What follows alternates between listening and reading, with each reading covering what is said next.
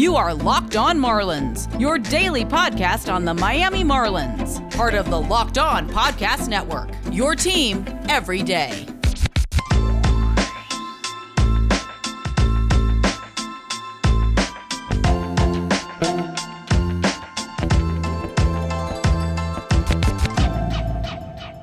This is the Locked On Marlins podcast. As always, I'm your host, RM Layton. I'm a minor league play-by-play broadcaster as well as a longtime Marlins writer. And in this episode, we are going to be talking about another trade that the Marlins made, another one that I do like. They go get another bullpen arm, John Curtis from the Rays, taking from the stable of talented arms that the Rays have. The Marlins also taking from the surplus of the Dodgers as well when they traded for Dylan Floro last week. I think Curtis could be just as interesting, if not more, as he will slot in to that 7th, 8th, 9th inning type of role potentially for the Marlins as well. I still expect Anthony Bass to be the closer, though I do think if there is some faltering with Anthony Bass, or if Yimi Garcia is struggling, we could easily see Curtis slide into some high leverage roles in the 8th inning or pick up a couple saves in the 9th inning as well. He did pick up 2 saves for the Rays this past season, was one of 4 players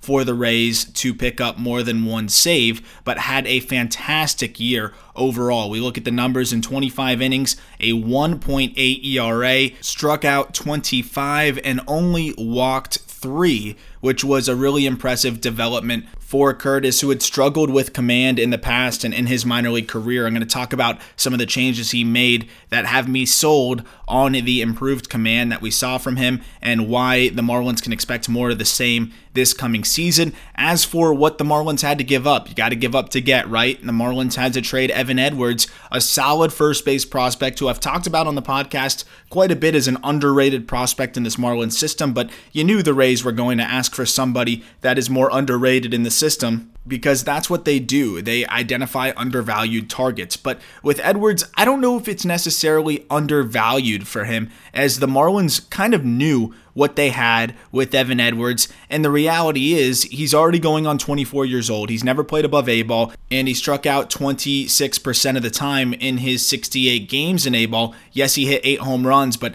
if he's going to have that much swing and miss as a college bat at the A level, then I'm going to need to see a ridiculous power output. And he didn't have a ridiculous output, though he is a very interesting hitter and could be a big leaguer, and I think has a lot of good tools that could point towards him being a very solid first base prospect climbing through. But there are some red flags, and I think the Marlins saw an opportunity to cash in here and trade what is a pretty easy position to discover guys that can hit at first base, and the fact that the Marlins have Lewin Diaz there, and I just don't think the Marlins are too concerned about finding another Evan Edwards, and they were more concerned with bolstering the bullpen. And let's be real, the Marlins really needed to bolster this bullpen. If you remember my episode probably 2 weeks ago, maybe less, where I said the Marlins cannot roll into this coming season with the bullpen they have at this moment. And at that moment, the Marlins were pretty much looking like they were going to have Yimi Garcia as the closer, and then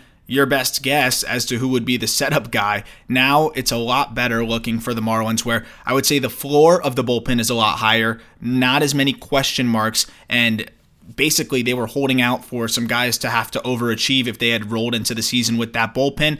They instead add a couple decently proven bullpen arms from quality teams. And while this may not be the best bullpen or one of the best bullpens in baseball, it should be pretty steady, and that's all the Marlins really need, with a very solid pitching rotation and some potential prospects that now the Marlins don't have to count on to be able to call up and plug into the bullpen like a Jorge Guzman. But if they are able to put it together this year in a relief type of role, then the Marlins will have some bonuses there as well. The most important thing is I didn't hate everybody in this Marlins bullpen. There's some middle relief guys that I really like as middle relief guys. But the problem was, before the Marlins added Bass, Floro, and Curtis, it was looking like some of the guys that are middle relievers were going to have to step up and be setup guys. And I think we were mostly counting on the Marlins making some acquisitions, but it also seemed like for a point in time there that there might not be too many acquisitions outside of just Anthony Bass.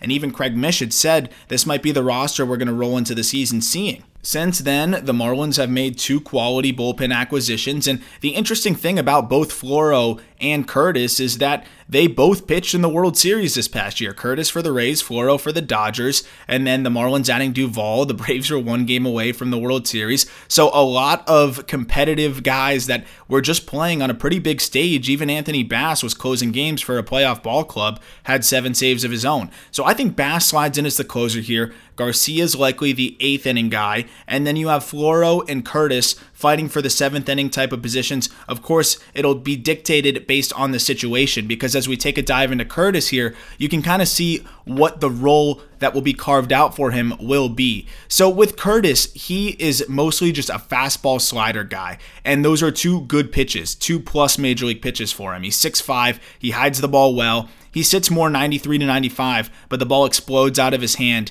and he's able to get a lot of swings and misses. I have a video that I tweeted on my personal account where he's blowing a fastball by Brian Anderson, and Anderson spikes his bat in frustration, but you can really see the explosiveness on that fastball. While Curtis is not an elite swing and miss guy, he's an above average swing and miss reliever that gets the most out of his stuff because of his newfound plus command. And throughout his minor league career, he had actually really struggled with command. He had walked up to 5 batters per 9 innings in some pretty large stints through AAA with the Angels, with the Twins, with the Phillies as well, and it just did not look like he was going to totally put it together. As a former 6th-round pick, he showed some flashes of some impressive seasons where I think with the Twins in AA in 2017 pitched to a .72 ERA and was their closer, picking up 13 saves. He was fantastic there, punching out 35 in those 25 innings. But then the command would tend to regress a little bit,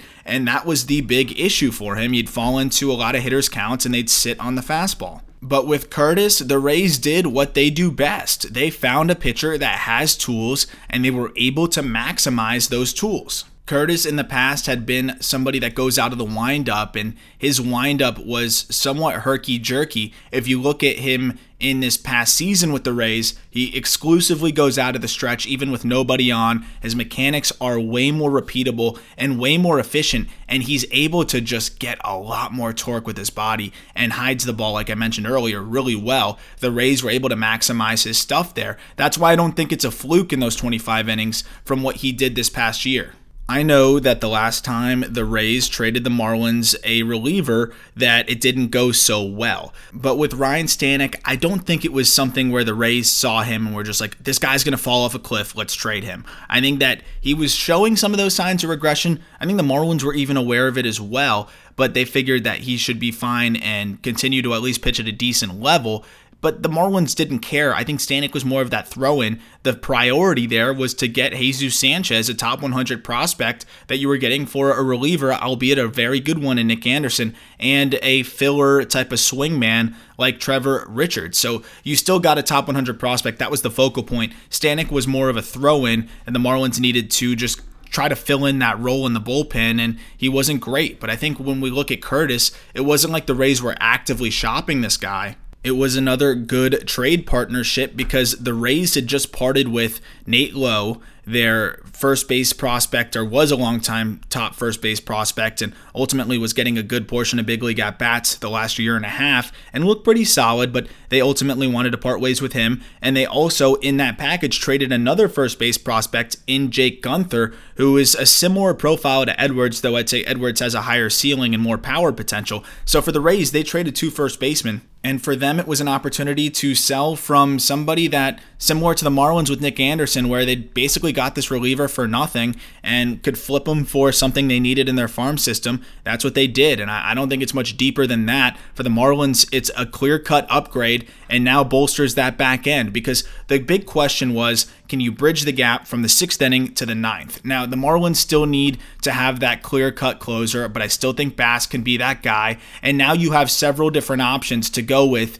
to bridge that gap from the 6th or 7th inning to the 9th and not waste away the potentially a lot of quality starts that the Marlins are going to get from this rotation. I'm going to dive into Curtis's numbers and then a little bit more on how I think the bullpen's going to shake out and why just these small moves of Floro and Curtis have me a lot more optimistic about the bullpen heading into this season in just a moment here. But a reminder, as always, that this episode is brought to you by Built Bar. 18 delicious flavors, 6 brand new ones. They all taste like a dessert. They're all covered in chocolate, easy to chew, and great for a keto diet because they're low in sugar, low in carbs, low in fat, high in protein. What else could you want from a protein bar? And the best of all is if you go to BuiltBar.com right now and use a promo code LOCKEDON, you'll get 20% off your next order. That's BuiltBar.com, promo code LOCKEDON for 20% off your next order. Also brought to you by our friends at betonline.ag. BetOnline is the fastest and easiest way to bet on all of your sports action. Football might be over, but we got the NBA well underway, college basketball,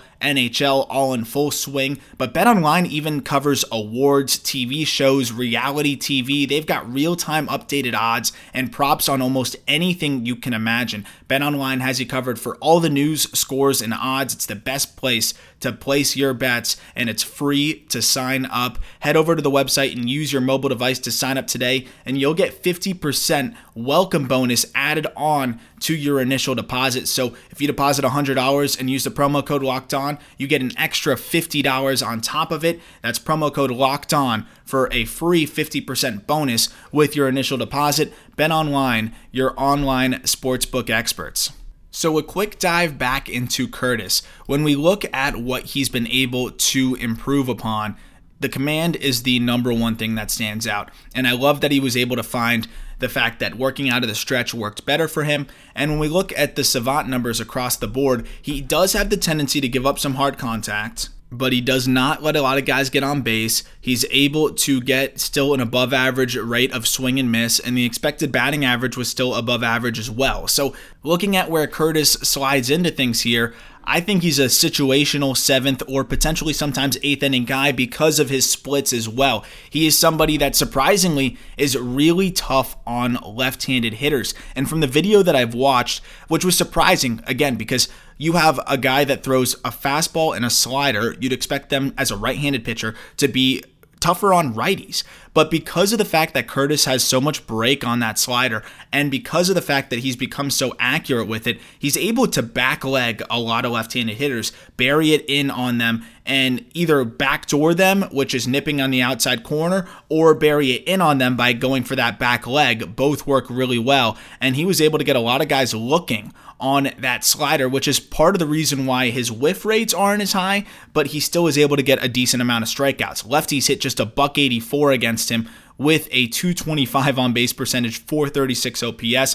Righties hit a little bit better, .250 batting average. All 3 home runs he allowed this past season were to right-handed hitters, but the interesting thing with Curtis is, unlike Floro and some of the other guys in the Marlins pen, he's not as much of a ground ball guy. So as somebody that gives up fly balls a little bit more frequently than the other guys in his bullpen, he may benefit a lot more from going from what is very much a hitter's park at Tropicana Field to now a pitcher's park with Marlins Park, which needs to be named something else soon with how strapped for cash the Marlins are. I want to be calling it Publix Park or something else sometime soon. Please figure that out. I don't understand why you wouldn't take free money just to call your stadium something a little bit different. That's an entirely different podcast for another time. So I like Curtis as a situational guy. I had talked about how the Marlins need somebody else that they can count on to get lefties out, and I think Curtis has shown that he can be that guy from last year and even from the numbers prior to that. And from the video that I've seen, I'm very much sold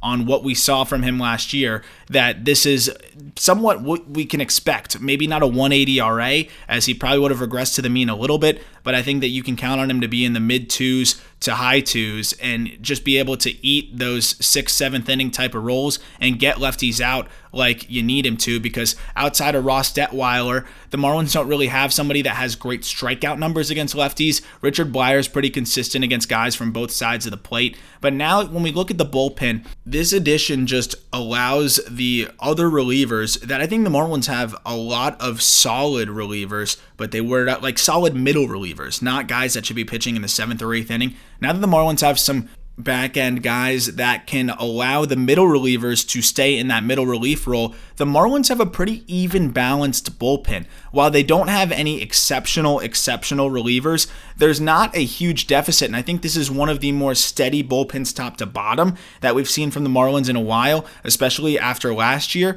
The thing that was really frustrating me in the past was the fact that they didn't have anybody that you could confidently say could pitch late in ball games. And while the guys that the Marlins have now to pitch late in ball games aren't the most exciting in the world, they still can slot in there. And again, now you just have those carved out roles and can expect Richard Blyer to be a middle reliever, expect James Hoyt to resume the role that he had, not always being the 7th or 8th inning guy that can be counted on, but being someone that can clean up in tough situations no matter what inning it is. I think overall that's what the Marlins really needed here, and now this bullpen is much more balanced. When we look at it, probably Bass closing, Yimmy in the 8th, you got Floro and Curtis exchanging on the 7th innings, Blyer, Hoyt, Seinber, and Detweiler all anchoring middle relief spots as well. And if Detweiler can continue what he did last year after showing some new pitch usage and getting some more swings and misses with the breaking ball, that could be a huge addition for the Marlins as well. I think some of the guys that could be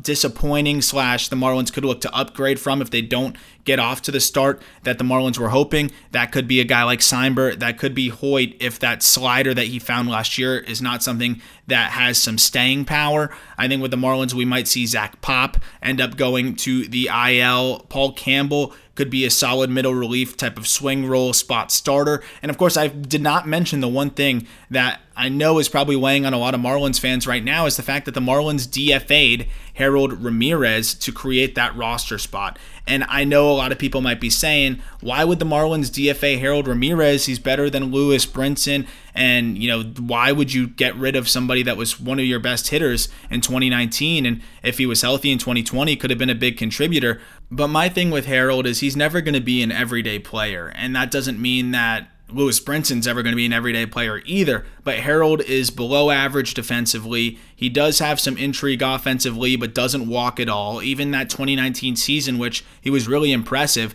276 batting average was great, but only a 312 on base percentage, major liability on defense. So I think he can be a contributor for a team, and especially a mediocre team that could use a little bit of a spark in his speed and all of those good things. But for the Marlins, their outfield is already pretty completed, and the complementary pieces they need have to be more defensive oriented that can fill in those roles as a fourth outfielder. Harold Ramirez is not your prototypical fourth outfielder, as he's more offensive minded. If the Marlins maybe had a DH this year, it could be a different story, but with no DH, Lewis Brinson makes way more sense to keep. And of course, you still are hoping that Lewis Brinson can continue to take the steps in the right direction and at least be a lefty platoon guy with some premium defense and speed on the bases. So still, I would know it's frustrating and not ideal to have to part with Harold Ramirez, but we'll see what the Marlins are able to get in return. If it could be something similar to that Austin Dean trade, that would be great. I'm sure the return will be a little bit better than Jordan Yamamoto, but if the Marlins were able to get a prospect for Yamamoto, I would assume they'll be able to get something for Harold Ramirez. There should be a few teams that are interested in his services, because if you have a hole in your outfield right now or somebody's hurt and it's just not going to look like they're going to be ready to go to start the season, Harold is somebody you can plug in, no doubt, and will definitely at least pick up the slack and keep things going. But for the Marlins, it was more of a matter of when than if that they were going to part with Harold Ramirez, Magneuris Sierra as well, a much more clear-cut fourth outfield option and somebody that showed some improvement last year too. So I think it makes sense for the Marlins there. We'll see what the return is. I'll have a podcast talking about and breaking down whatever potential prospect comes over. As you know, I also host Locked On MLB Prospects, the podcast that is always analyzing all of the farm systems across baseball and all of the top prospects. So if you enjoy this show and enjoy the prospect analysis that I do here, I think you'll very much enjoy that show as well. That will be interesting to see if the Marlins can get a decent return for Ramirez, who is still just 26 years old and has some value as a piece for the right suitor. So we'll see how that continues to unfold in the coming days. But here's the reality of it. The Marlins got better. The Marlins bullpen is a lot more steady, and they are more poised to be able to compete this coming year. And I'm looking forward to at least going into this year without a gaping hole in this team. You can't say they didn't get better this offseason, maybe not to the degree that some may have hoped, but the bullpen is better than last year. That's for sure, especially now. The lineup will be better than last year if the right guys make the strides that they need to make, and Duvall adding a little bit of a punch there as well. And the rotation will be better because these are young guys that are getting better and better and now healthy, and there's some potential reinforcements that can be coming up as well. Very exciting. Pitchers and catchers reported today. Spring training around the corner. Before we know it, it'll be baseball season, and we'll be talking Marlins baseball with games every day. Once again, very much looking forward to that. Thank you for listening as always, and I look forward to talking Marlins baseball with you tomorrow.